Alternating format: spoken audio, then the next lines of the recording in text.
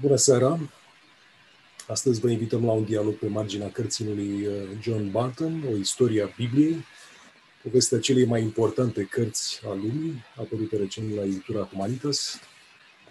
O carte care spune povestea Bibliei de la începuturile sale îndepărtate până în prezent, o sinteză erudită și curajoasă, însoțită de câteva teze personale argumentate cu autoritate. John Barton este teolog, a predat 23 de ani la Catedra de Interpretare a Sfintei Scripturi de la Universitatea Oxford și este preot anglican. Cartea a primit câteva premii importante, printre care Duff Cooper, și a fost declarată de The Guardian cea mai bună carte a anului 2019. Invitatul meu este părintele profesor dr. Wilhelm Dancă, teolog și filozof, profesor la facultățile de teologie romano-catolică și la cea de filozofie a Universității București, membru corespondent al Academiei Române și membru al Academiei de Științe și Arte din Salzburg. Bună seara, părinte Dancă! Bună seara! Bine v-am găsit! Vom discuta timp de 50 de minute pe marginea acestui volum. Este prea puțin, este adevărat. Sper totuși să reușim să-i convingem pe cei care ne urmăresc că este o carte care merită citită. Una din mizele acestei cărți, părinte Dancă, pe care autorul o expune de la început, este cea a autorității. Barton se întreabă care mai este autoritatea Bibliei astăzi, privind, desigur, și retrospectiv. Astăzi, într-un Occident tot mai laicizat. Este una morală, este culturală, este spirituală, dar în răsărit.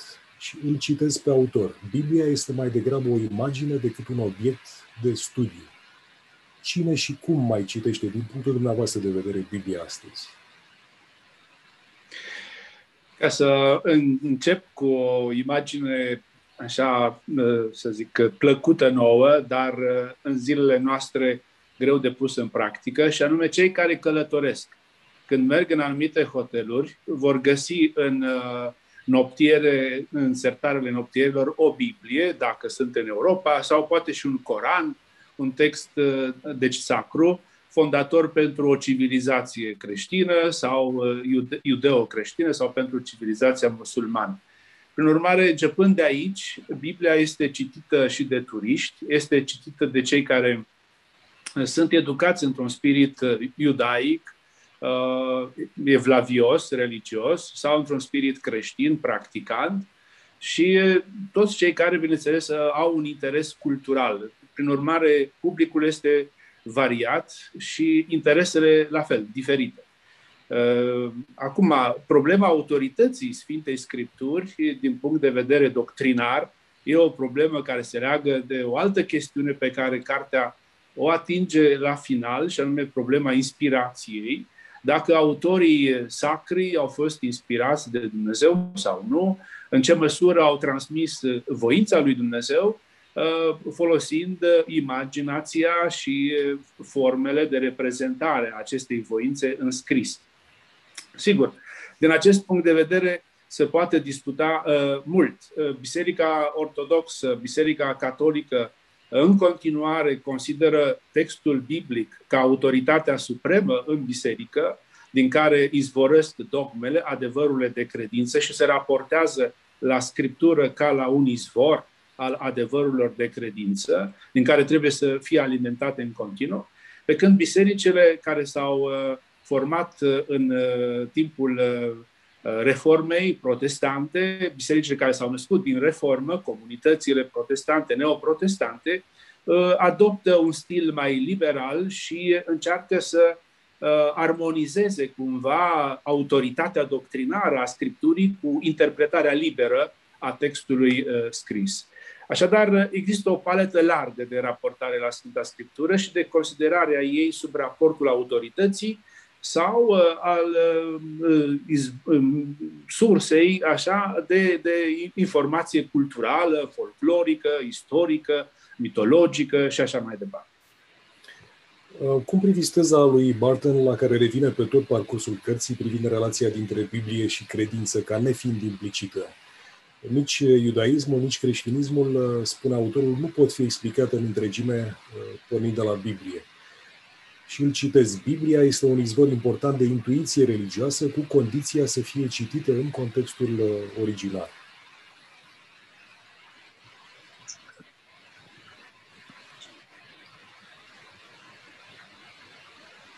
cred că v-am auzit puțin așa cu întreruperi. Vorbeam despre teza privind relația dintre Biblie și credință, care în opinia autorului nu este implicită.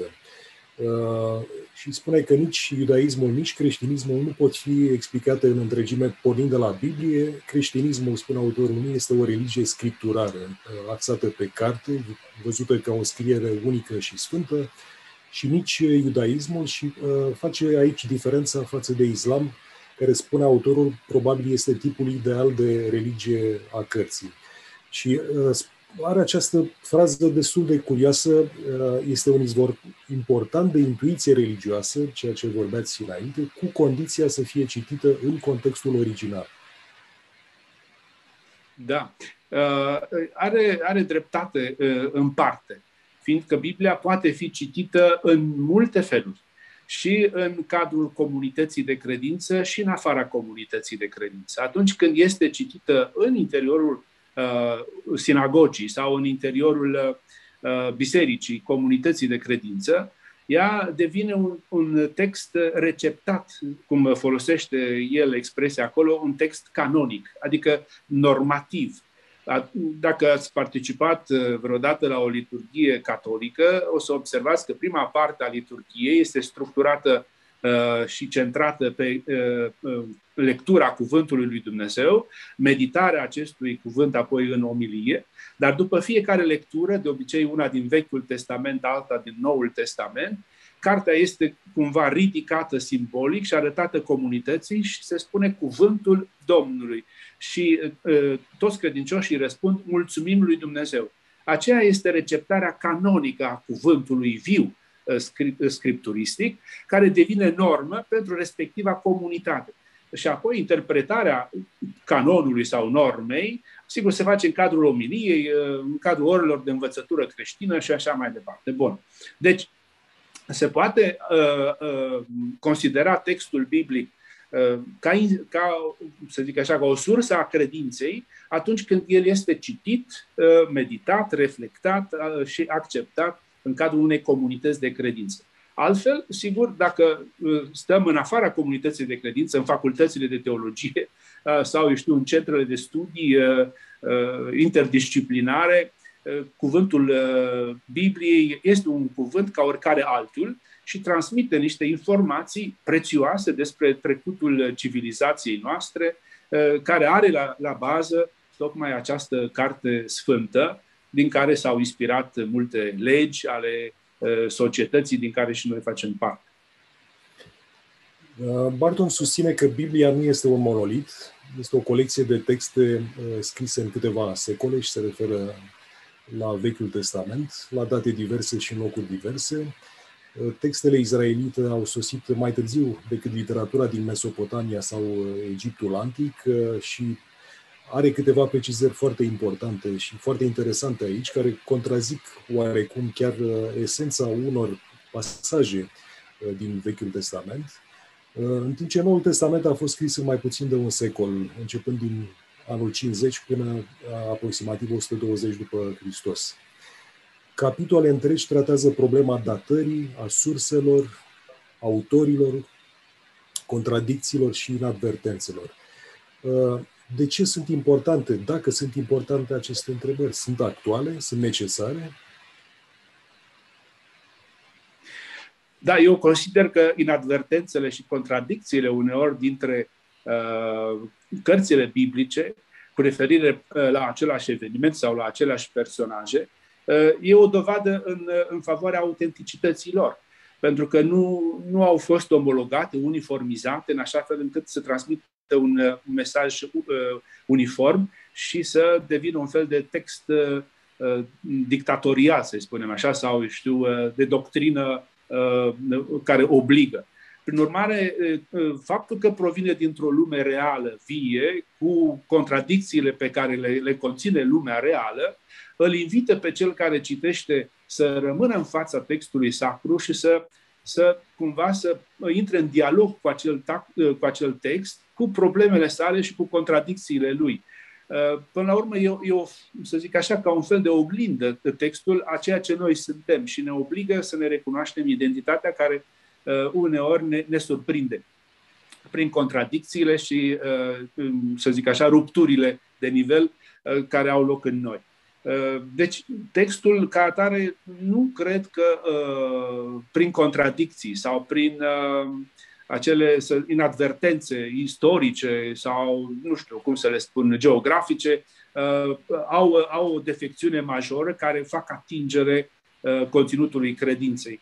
Sunt mai multe tipuri de lectură, după cum știm, a textului biblic, de la cel literal, la cel spiritual, la cel moral sau, eu știu, escatologic, anagogic, cum se mai numește. Și toate aceste stiluri de lectură vorbesc despre posibilele mesaje pe care textul sacru le poate transmite. Prin urmare, aș adopta aici o regulă a rabinilor, care apoi a intrat și în creștinism. Biblia întotdeauna are dreptate și dacă la o primă lectură ți se pare că se contrazice, citește până când Biblia confirmă Biblia. Cu alte cuvinte, adevărul este în interiorul ei și nu în afara Bibliei. O să discutăm și de posibilele consecințe în lumea reală și în plan politic și în planul rânduielilor bisericești, dar apropo de cât de literal iau unii Biblia, este o sursă de legitimitate, de exemplu, pentru evreii coloniști care negociază cu Biblia pe masă. Pentru ei este o sursă perfectă de legitimitate. Ce este scris acolo este istoria lor, este o consemnare a istoriei. Apropo de tipurile de lectură, poate fi o sursă de fundamentalism. Sigur.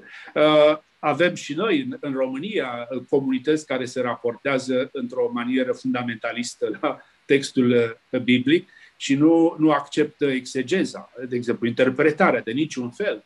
Textul trebuie luat ad literam și transpus în practică așa cum stă scris acolo.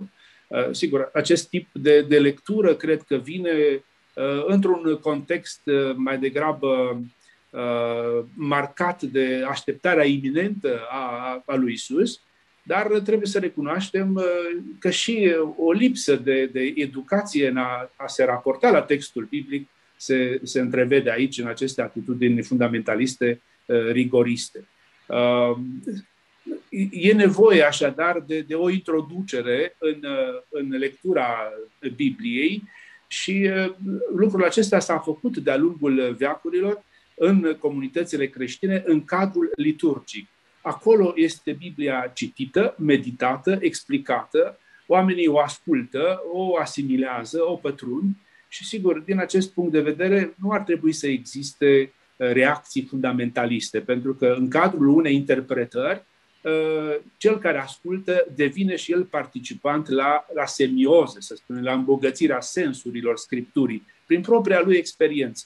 Fiecare reacționează, chiar dacă nu vorbește în comunitate, are propria lui atitudine. Și deci scapă cumva de fundamentalism. Însă cele care sunt amenințate, mă refer la comunități mai mici sau mai mari, care sunt amenințate de un anumit fior, să zic așa, iminent al sfârșitului lumii sau al întoarcerii apropiate a lui Isus, se raportează într-o manieră, iată, de asta rigoristă și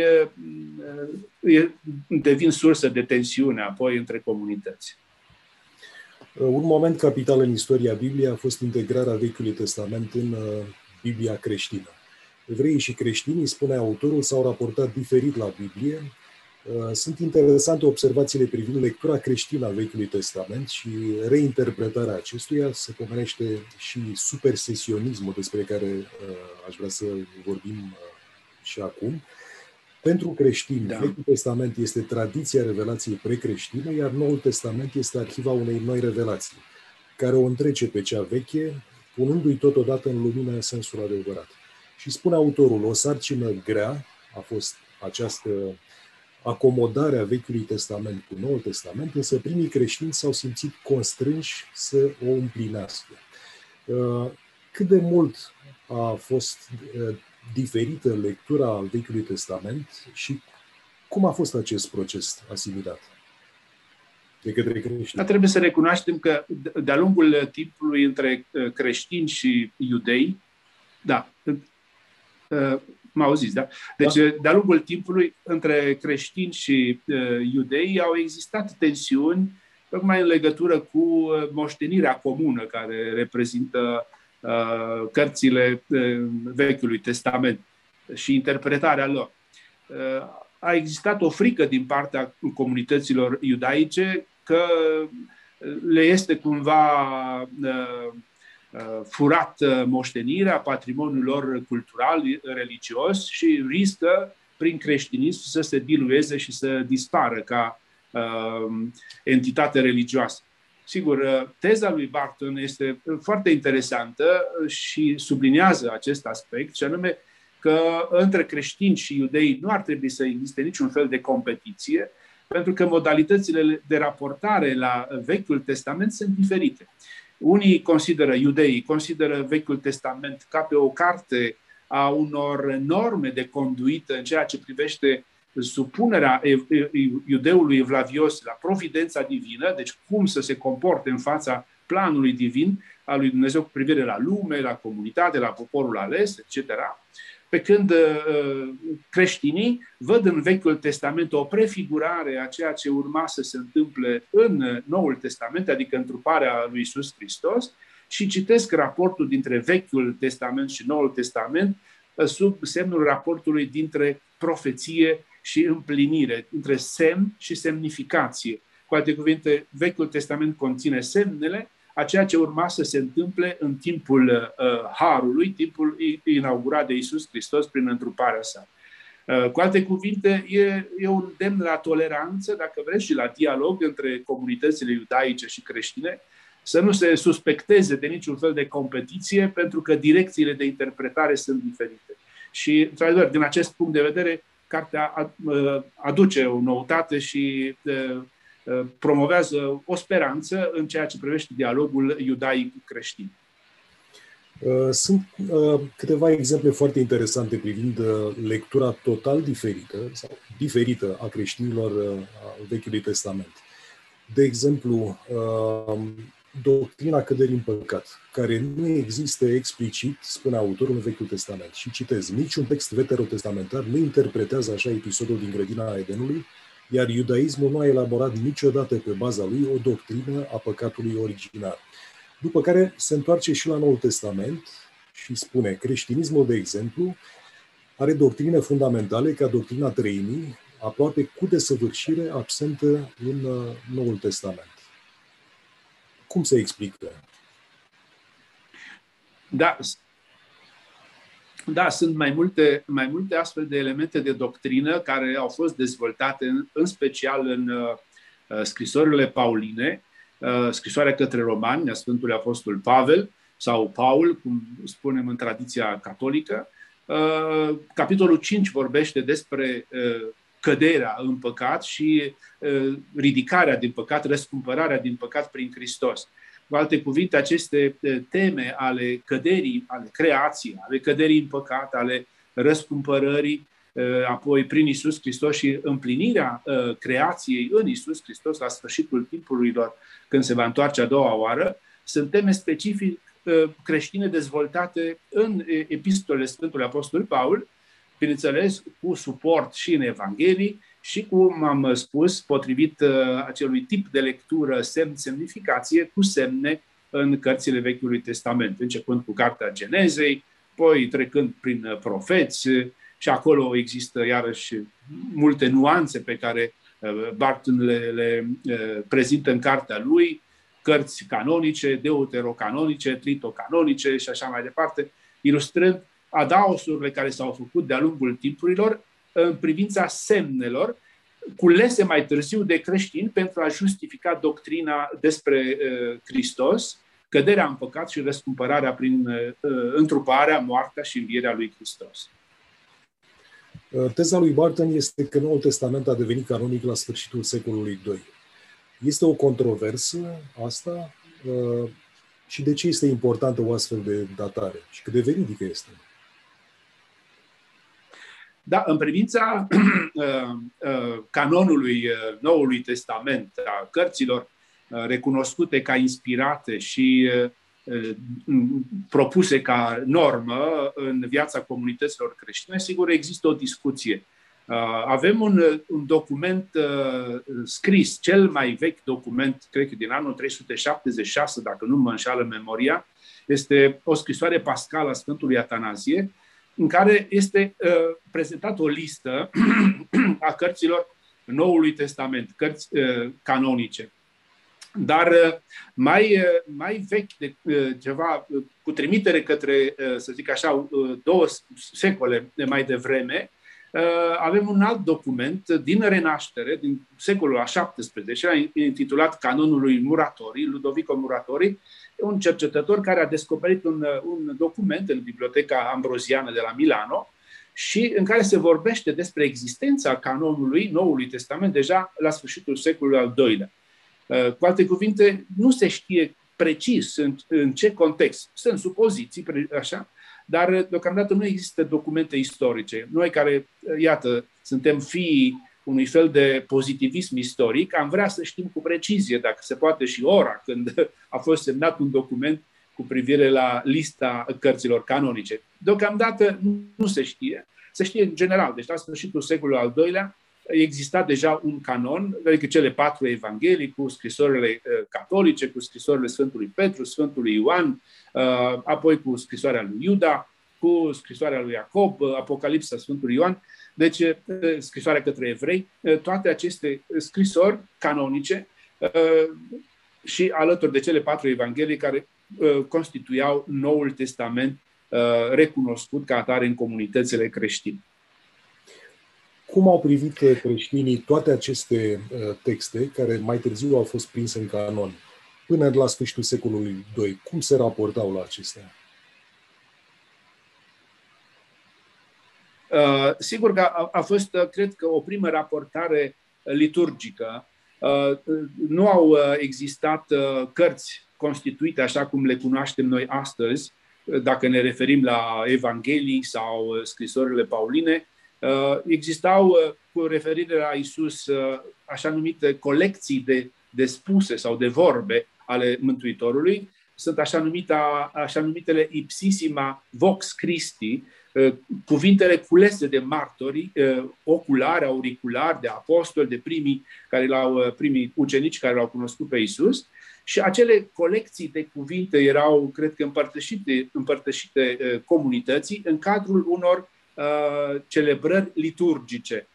Ei, bineînțeles că provenind din iudaism, au păstrat mai departe practicile religioase iudaice și mergeau la orele de rugăciune să aducă mulțumire lui Dumnezeu pentru darurile primite, sigur, folosindu-se de psalmi, dar și, iată, și de textele acestea care apăreau ușor, ușor și circulau printre creștini ca un fel de, să zic, de coduri de conduită, cum să se comporte față de noutatea absolută pe care ei o celebrau în întruparea, moartea și învierea lui Iisus Hristos, pentru că nu știau. Și atunci aceste scrisori dădeau niște îndrumări, niște sfaturi. Sigur, evangheliile la fel prezentau faptele din viața publică a lui Iisus și acestea toate, sigur, hrăneau relația aceasta cu Hristos prin intermediari, prin martorii care au fost din prima generație. A doua generație, evident, a mizat foarte mult pe mărturia primilor apostoli și putem să spunem că, așa, dintr-un cerc într-altul, de la o mărturie la alta, colecțiile de cuvinte, scrisorile trimise de apostoli, probabil unele s-au pierdut, astea s-au păstrat, le cunoaștem, sigur, au constituit nucleul de doctrină care i-a unificat pe acești primi creștini. Barton nu este de acord cu teza privind excluderea unor scrieri de către conciliile bisericești, considerate eretice de către autoritățile ecleziale. Le plasează în zona teoriei conspirației, amintește și de Dan Brown și așa mai departe. Pe de altă parte, este oarecum paradoxal că unele evanghelii non-canonice, precum cea lui Toma, descoperită la Nag Hammadi în Egipt în 1945, este creditată de cercetători care conține, și citez, spuse potențial veritabile ale lui Isus. Un fel de celebră sursă Q, și poate vom vorbi de ea. Da. care ar fi inspirat Evangheliile lui Matei și Luca. E o contradicție aici. De ce o astfel de Evanghelie este considerată în continuare apocrifă, non-canonică? Da, și mai sunt și altele, sigur, și Evanghelia lui Petru și a lui Iuda, proto-Evanghelia lui Iacob. E una dintre lucrările apocrife care e speculată mult, să zic așa, chiar în teologia contemporană creștină. Sigur, unele elemente se păstrează. Acum trebuie să spunem, s-a mai îndulcit cumva atitudinea bisericii față de aceste scrieri apocrife, pentru că se face distinție între ipsissima vox Christi sau elementele de doctrină autentică ce se întâlnesc în aceste scrisori sau scrieri apocrife și ceea ce este un adaos exagerat, produs al imaginației sau al așteptărilor unor comunități sau unor autori. Cred că ăsta a fost criteriul principal pentru care evangheliile despre care vorbim acum, evangheliile apocrife, nu au intrat în canon. Pentru că au conținut prea mult, să zic așa, imaginație din partea autorilor și forma aceea, să zic, de redactare nu a avut distanța necesară în așa fel încât să iasă mai mult în evidență faptele sau cuvintele lui Isus. Pentru că aceste două sunt, de fapt, sursele principale ale Noului Testament.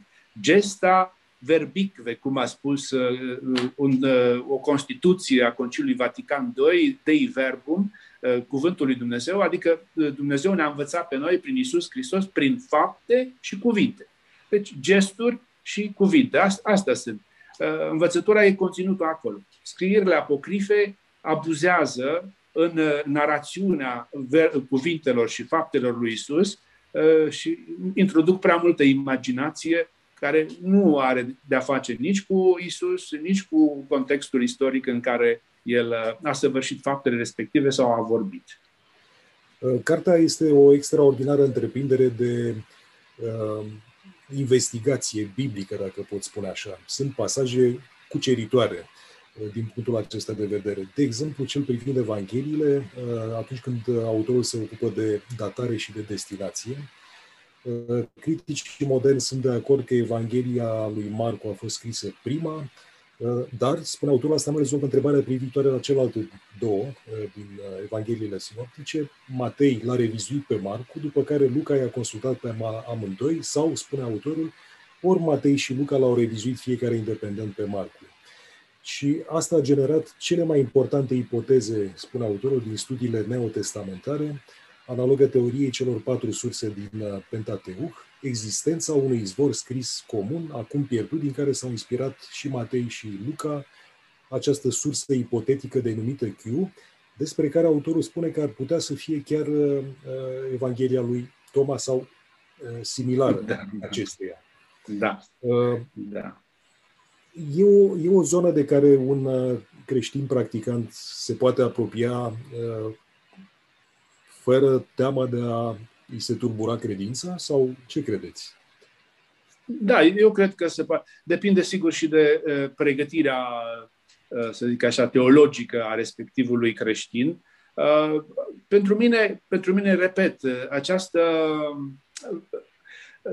să zic, nesiguranță în privința surselor nu este fundamentală cât privește trăirea credinței și practicarea credinței. Important ca acele cuvinte și a divergențelor da. Pe care Barton le exemplifică copios. Da, exact. Pentru mine e important că unele dintre cuvintele lui Isus au ajuns la mine sau la noi, în comunitatea noastră.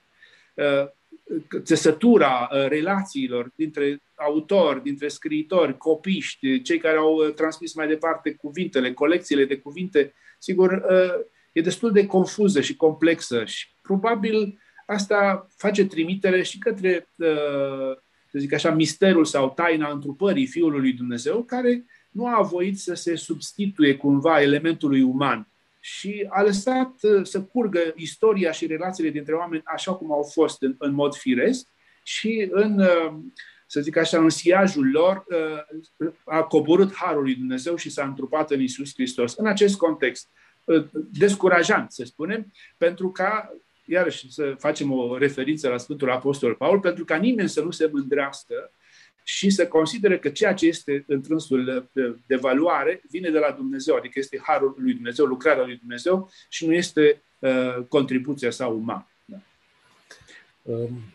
Dar apropo, dacă mai permiteți aici, referitor la izvoare, acea primă sursă identificată sau nominalizată cu litera Q de la Quelle din limba germană, care înseamnă izvor.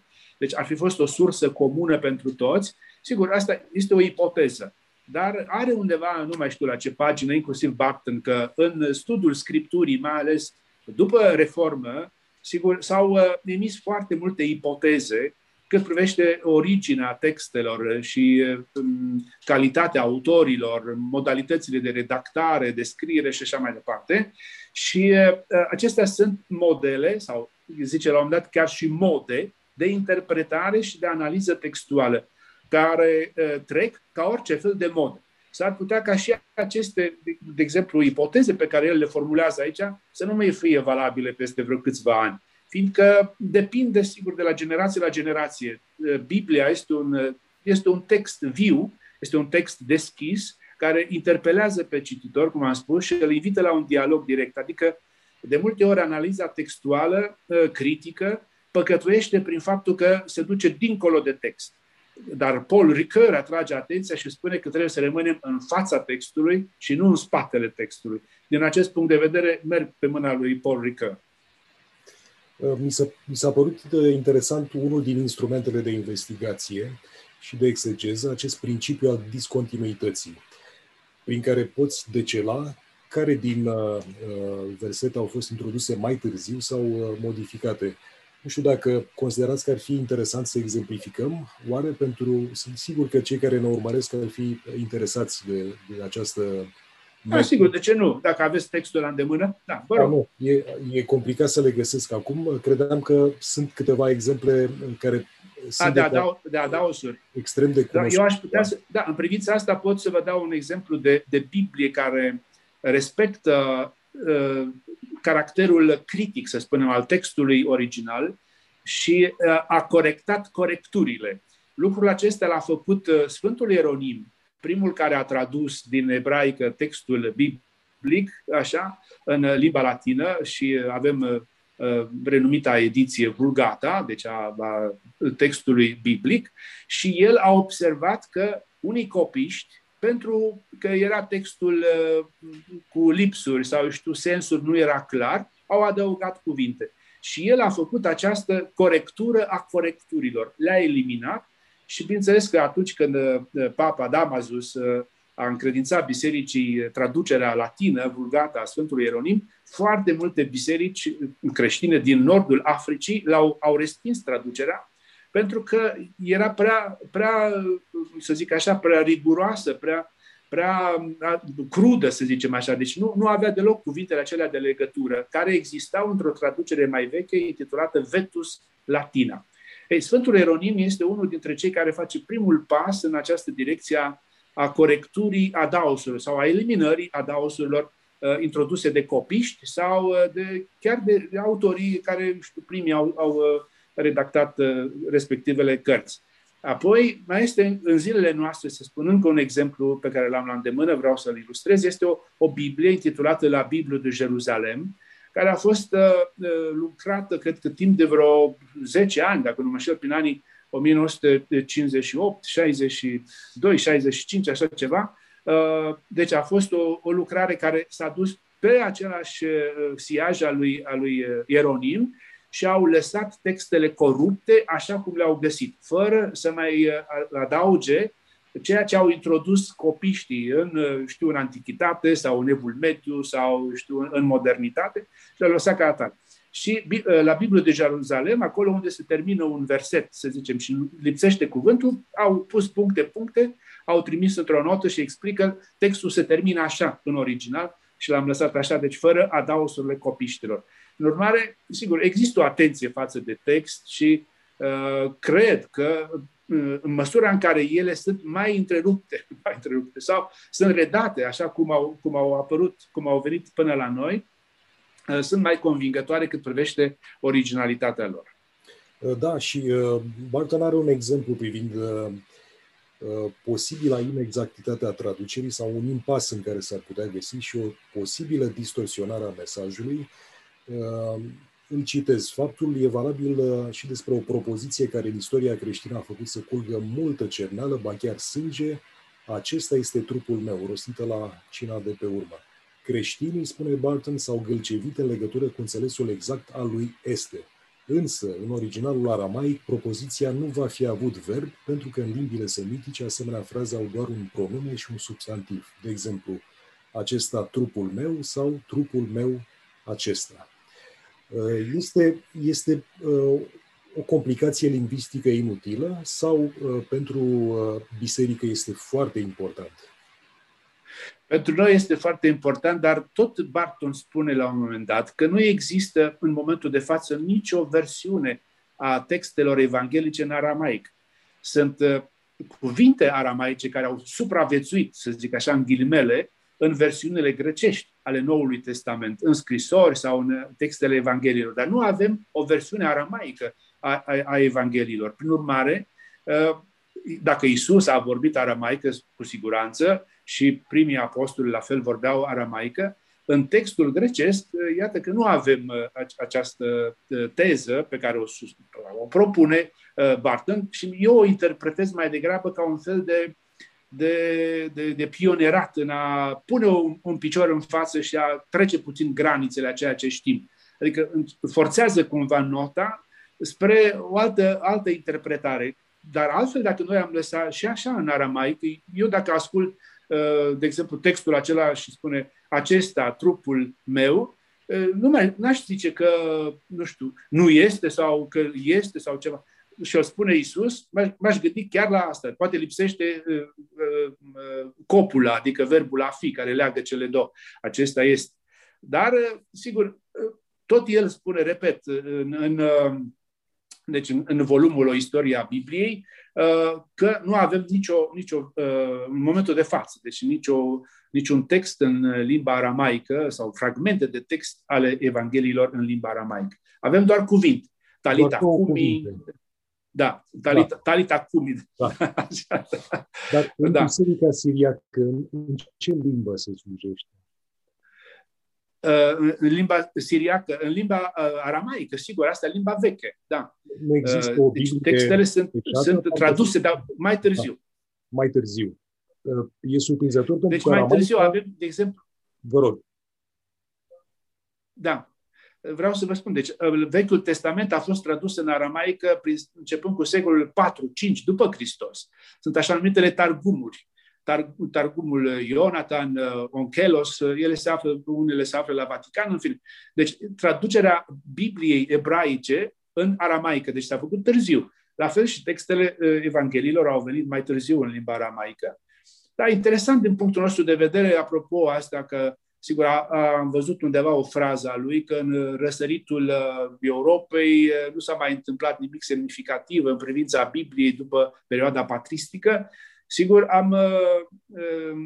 aveam cumva în minte, când citeam acele rânduri, o imagine a bibliotecii. Bine, sunt ruinele și ale unei biserici de origine siriacă de la Mangalia, chiar de pe malul Mării Negre, unde creștinii veneau și întemeiau biserici și alături de biserică exista întotdeauna și o bibliotecă, acolo unde se făcea un fel de lecție divină, o meditație a Cuvântului lui Dumnezeu, într-un cadru spiritual, liturgic, dar exista o receptare a Cuvântului lui Dumnezeu în forma asta liturgică. Sigur, el probabil acolo se referă la aceste atitudini de critică textuală sau de raportare istorico-critică la un text. Lucrul acesta, sigur, nu a ajuns aici. Însă ce a fost continuu și nu s-a întrerupt în această zonă a Europei, sigur, a fost lectio divină, cum spunem noi în limba latină, adică o lectură dumnezeiască a textului biblic, în care se face într-un context de meditație și de rugăciune. Este interesant că aramaica a fost lingua franca în Orient. Da. Înainte a fost acadiana, după care a venit greaca veche. Noi trecem prin toate aceste faze. Barton face o foarte frumoasă expunere a stilurilor literare, se oprește, de exemplu, asupra stilului saga al Genezei, vorbește despre frumusețea limbii, indiferent că este ebraică, greacă veche sau aramaică. Există mai multe tipuri de interpretare, Părinte Dancă, literală, istorică, alegorică și anagogică. Cum trebuie citită Biblia? Eu am remarcat aici, când vorbește despre studiul Bibliei în timpul Evului Mediu, că îi acordă atenție Sfântului Toma de Aquino și cu ocazia asta o felicit pe traducătoare, pentru că a folosit Toma de Aquino și nu din Aquino. E un cui al meu, mă rog, în limba română să spunem Toma de Aquino, nu din Aquino, pentru că Aquino e o regiune, sigur, dar părinții lui erau nobili, erau conți, erau reprezentanții regali în zonă. Și venea dintr-o familie nobiliară și avea acest de sau fon din limba germană, în sfârșit. Deci felicităm și traducătoarea acestei lucrări, remarcabil cât privește identificarea termenilor liturgici, teologici, biblici, toate felicitările. Așa, doamnei Cornelia Dumitru, ea a tradus această lucrare importantă pentru cultura română. În sfârșit, dar revenind la stilurile acestea literare care se folosesc în raportarea noastră la cuvântul biblic, Toma spune că sunt două modalități principale, și anume să urmărim intenția autorului și ea se revelează în sensul literal al cuvântului, de acolo trebuie pornit, și apoi văzută care este intenția lui. Și apoi care este intenția, să zicem, spirituală urmărită de acel autor. Deci mai întâi are o formulă literară și apoi o formulă, să zicem, metaforică. Deci primul sens este literal, al doilea este cel spiritual. Aceste două sensuri sunt principale. Din cel spiritual mai izvorăsc două. Unul moral, care vizează, să spunem, conduita noastră existențială creștină, și celălalt este anagogic sau escatologic, care întreține în noi speranța îndreptată spre a doua venire a lui Isus. Sunt 4 astfel de sensuri sensuri literare ale textului sacru, de la cel literal, deci care se mai numește și istoric, adică exact așa cum a fost scris, apoi cel spiritual, cel moral și cel anagogic. Principalele sunt acestea, cel literal și cel spiritual. Acum, noi când citim textul, în calitate de creștini, trebuie să urmărim sensul spiritual, adică ce învață textul respectiv, ce transmite. Aici, sigur, intervine de acum și biserica, intervine tradiția, intervine ceea ce noi numim învățătura bisericii, conciliile, cele care au normat cumva lectura biblică cât privește conținutul de doctrină. Și ni s-a spus cum să înțelegem un text. În privința asta există din vechime și până în zilele noastre o sintagmă, și anume regula fidei, regula credinței, de la Sfântul Irineu, care premerge, să zic așa, conciliul de la Nicea, deci de dinainte, regula fidei. Adică așa cum a crezut o comunitate sau comunitățile în ansamblul lor. De la regula fidei, apoi s-a trecut la acel sensus ecclesiae, să spunem, sensus fidei, simțul credinței, și sensus ecclesiae, adică simțul bisericii e cel care generează și simțul sau trăirea credinței. Ele sunt legate acestea. Cu alte cuvinte, nu e doar ierarhia aceea care fixează un sens, o semnificație, a unui text sacru, ci este comunitatea în ansamblu. Îl acceptă sau nu îl acceptă. Că poate să-l respingă. Ierarhia poate să fixeze ceva, cum s-a întâmplat cu ereziile, de exemplu, de-a lungul veacurilor. Au încercat să forțeze texte, dar comunitatea le-a respins. Și atunci au fost considerate învățături greșite. Asta înseamnă erezii. Deci, aceste sensuri sunt cumva fixate și de comunitatea care le trăiește, care le citește, le meditează, și apoi sunt într-un anumit fel sanctificate, ca să zic așa, în ghilimele, sau eu știu, canonizate în învățătura unui conciliu. Devine canon, normă de credință. Dar sursa principală este textul biblic. Ei, aici, sigur, intervine raportul dintre Biblie și tradiție. Aici e problema. Pentru noi care propunem teologie, teologia înseamnă învățătura despre Dumnezeu, adică adevărurile despre Dumnezeu, ținem cont de ambele surse, nu doar de Biblie, ținem cont și de tradiție. Deci ca să poți să transmiți adevărurile de credință, trebuie să te raportezi și la Biblie și la tradiție. Și, Părinte Dancă, de exemplu, interpretarea metaforică pe care o are Origen și pe care o citează Barton aici, face parte din tradiție acum? Sau da, nu? sigur. Interpretarea metaforică se regăsește în interpretarea spirituală. Se trece dincolo. El e primul, de fapt, care face această distincție între nivelele de lectură ale Bibliei, cel literal și cel spiritual, metaforic.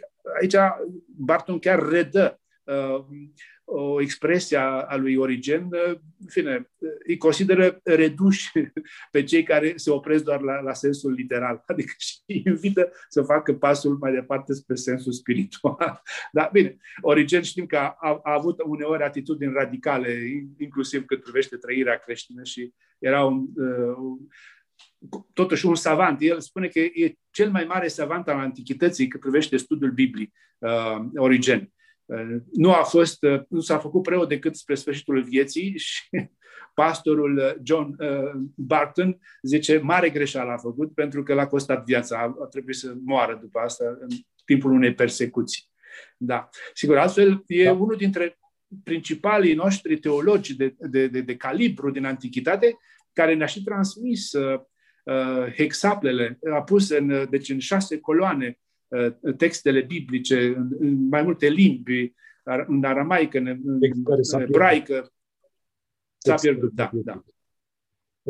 Barton îl amintește și pe Filon, care este primul care spune că există o legătură între filozofia greacă și Biblia ebraică și că Platon l-ar fi citit pe Moise, spune. Acum, sigur, e o supoziție, poate prea îndrăzneață, a lui Filon, spune Barton. Totuși, există o civilizație iudeo-creștină. Fundamentul acesta există, chiar dacă Biblia rămâne pentru mulți doar o imagine, cum spune autorul acestei cărți. De unde vine substanța acestei civilizații, chiar și acum în vremuri din ce în ce mai drastic laicizate? Da, trebuie să încercăm să identificăm codul biblic din inima civilizației europene post-creștine, post-secularizate. O mulțime de valori pe care se fundamentează civilizația noastră, de fapt, au sursa în Biblia iudeo-creștină, spunem în Vechiul Testament și în Noul Testament. Să luăm la întâmplare legile lui Moise sau decalogul sau cele 10 porunci, să nu ucizi, să nu furi, să nu mărturisești strâmb, să cinstești părinții sau, sigur, cele care se referă la Dumnezeu sunt primele porunci, ele au o conotație așa liturgică, de cult, dar celelalte au o conotație socială, toate au, să nu poftești bunul aproapelui. Ce să vorbim apoi de Noul Testament, unde avem principiul acesta al solidarității, al primatului persoanei în raport cu orice fel de instituție, mai că și democrațiile noastre sunt deja, să zic, alimentate de aceste principii, uneori le respectă, alteori nu, dar la baza lor se află, iată, codul biblic al relațiilor dintre oameni, care este precedat mai întâi de relația personală a fiecăruia cu Dumnezeu. Sigur, probabil din cauza aceasta s-a și pierdut pasiunea pentru principiile umanist creștine, pentru că lipsește legătura cu Dumnezeu pe care ar trebui să o cultive fiecare, și în mod personal și în mod comunitar. Dar, altfel, noi riscăm în momentul de față să devenim ceea ce spunea Iorga la un moment dat despre români între cele două războaie mondiale, că sunt un popor păgân cu superstiții creștine. Cred că se poate lărgi această afirmație a lui la nivelul Europei și să se spună că e un popor păgân cu superstiții creștine. depinde de la țară la țară, de la comunitate, nu putem generaliza. Dar sunt zone, într-adevăr, în Europa de Vest, unde această zicere a lui Iorga e valabilă. Adică a devenit un popor sau o societate păgână cu superstiții creștine. Printre superstițiile creștine, în sensul bun, adică ceea ce stă deasupra, rămâne, iată, sunt acestea: principiul libertății, principiul solidarității, principiul binelui comun, primatul persoanei, cum am zis, drepturile omului, se sprijină pe codul de civilizație pe care îl inspiră Biblia. Și cred că ar fi interesant pentru tineri, pentru studenți, cred că la toate facultățile ar trebui introdus așa un curs în primul an, deci de decriptarea rădăcinilor iudeo-creștine ale civilizației noastre, pentru că nu ne mai înțelegem unii cu alții, adică nici nu știm de ce trebuie făcut așa, de ce trebuie respectat. Și sigur, asta ne-ar da, cred că, mai multă maturitate și în relațiile unii cu ceilalți, dar ar deschide în noi și apetitul pentru un tip de civilizație, de cetățenie participativă, activă, deci nu doar așa pasiv. Suntem cetățeni și restul să se întâmple ce se va întâmpla. Dar descoperind rădăcinile culturii și civilizației noastre, am putea deveni cetățeni activi. Deci să încercăm să creăm asta. Eu mi-aș propune, adică mi-aș îngădui să propun, de exemplu, și celor din învățământ care gestionează cumva curicula universitară, că indiferent de specializare, și inginerii trebuie să cunoască asta, și arhitecții, nu mai spun, dar și istoricii și toți ceilalți de la științe umaniste, dar și cei de la științele pozitive. Ar trebui să cunoască acest cod care se află în inima civilizației europene, Biblia. Ca să încheiem, Părinte Danca, aveți studii de teologie și filozofie, aveți un doctorat în filozofie la Roma, predați de mult timp, atât la Facultatea de Teologie Romano-Catolică, cât și la cea de filozofie, la Iași și la București. Cred că sunt puține lucruri care v-ar putea surprinde în studiul și exegeza Bibliei. Ați găsit lucruri surprinzătoare în acest volum?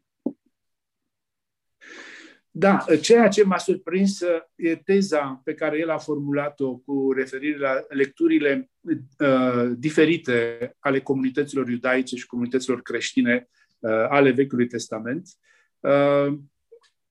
Chiar m-a surprins în mod plăcut. Apoi, faptul că inclusiv lucrarea lui se încadrează tot așa într-o căutare a unor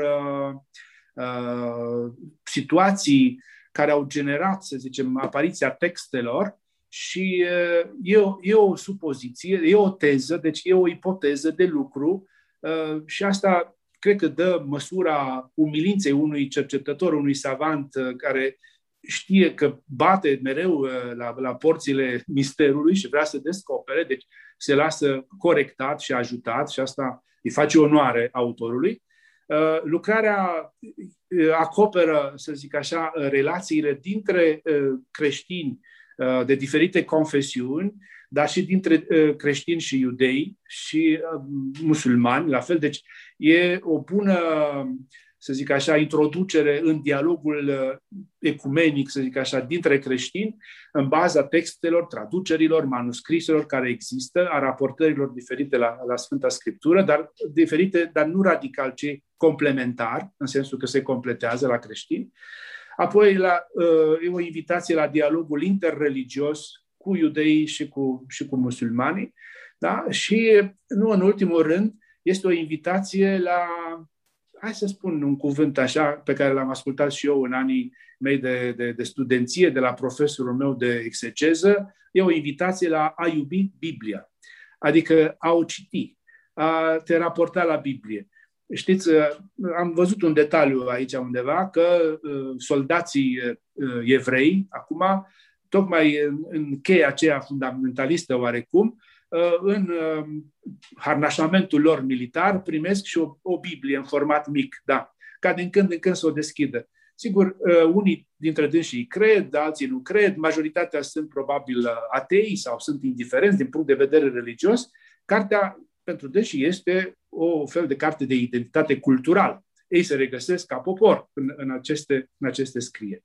Eu așa cred și noi suntem în Europa mai multe popoare, dar la bază avem Biblia, Noul Testament, Vechiul Testament, și într-un format mic ar trebui să-l avem și noi la noi, mereu, Noul Testament sau Biblia întreagă să o avem într-un format mic și să devină un fel de carte de identitate a noastră.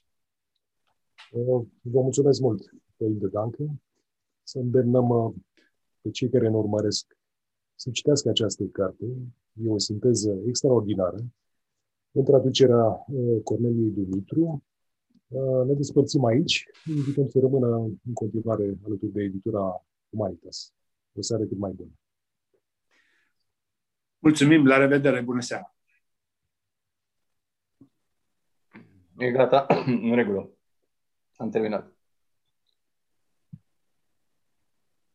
Am stat 55 de minute, a trecut repede timpul. Da, deci am încheiat, nu?